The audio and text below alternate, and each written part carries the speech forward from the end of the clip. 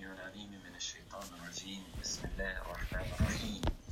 أعوذ بالله السميع العليم من الشيطان الرجيم من نفخه ونفثه وهمزه. بسم الله الرحمن الرحيم. أعوذ بالله السميع العليم من الشيطان الرجيم من نفخه ونفثه وهمزه. بسم الله الرحمن الرحيم. أعوذ بالله السميع العليم من الشيطان الرجيم من نفخه ونفثه وهمزه. بسم الله الرحمن الرحيم.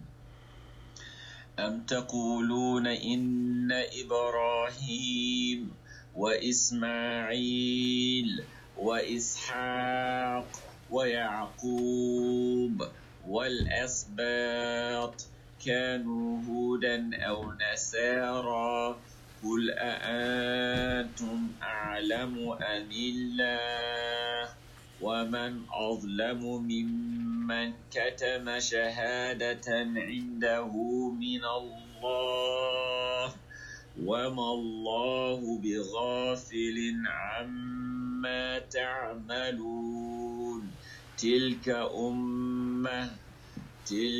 أمة قد خلت لها ما كسبت ولكم ما كسبتم ولا تسألون عما كانوا يعملون. سيقول السفهاء من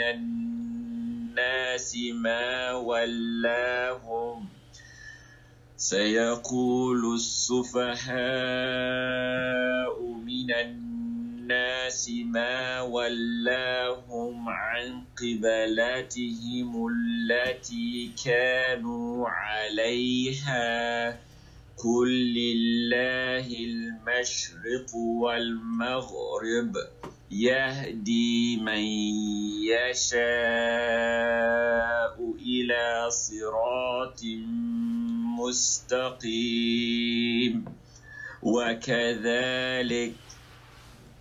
وكذلك جعلناكم أمة وسطا لتكونوا شهداء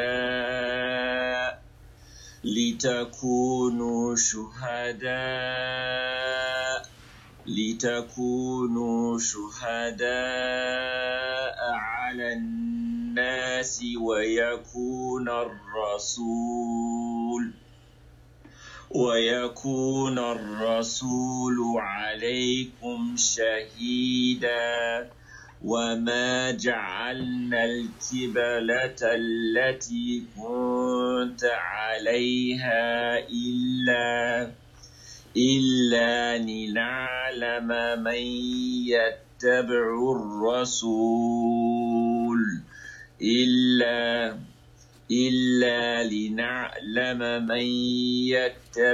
الرسول ممن ينقلب على عقبيه وإن كانت لكبيرة إلا على الذين هدى الله وما كان الله ليضيع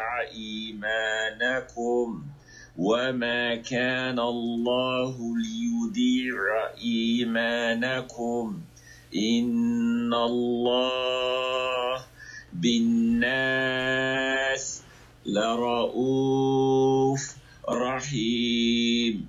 قد نرى تقلب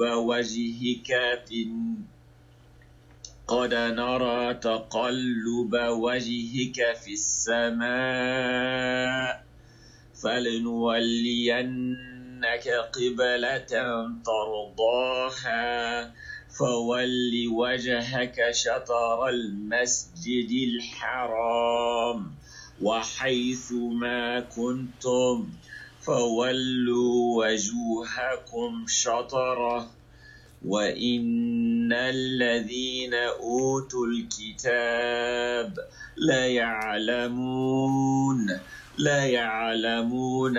أنه الحق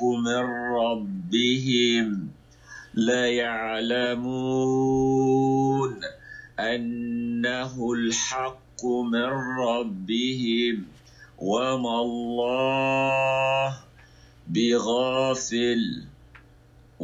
الله بغافل عما يعملون. ولئن أتيت الذين أوتوا الكتاب بكل آية ما تبعوا قبلتك وما أنت بتابع قبلتهم وما بعضهم بتابع قبلة بعض. ولئن اتبعت أهواءهم من بعد ما جاءك من العلم إنك إذا لمن الظالمين.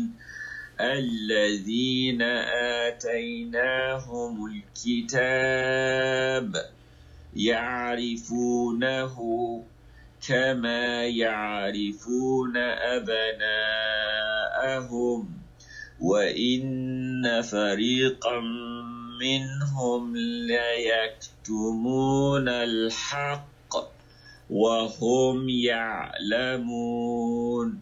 الحق من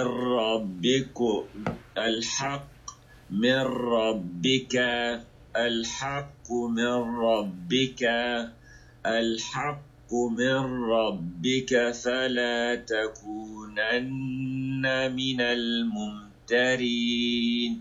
ولكل وجهة هو موليها فاستبقوا الخيرات أينما تكونوا يأتي بكم الله جميعا. إن الله على كل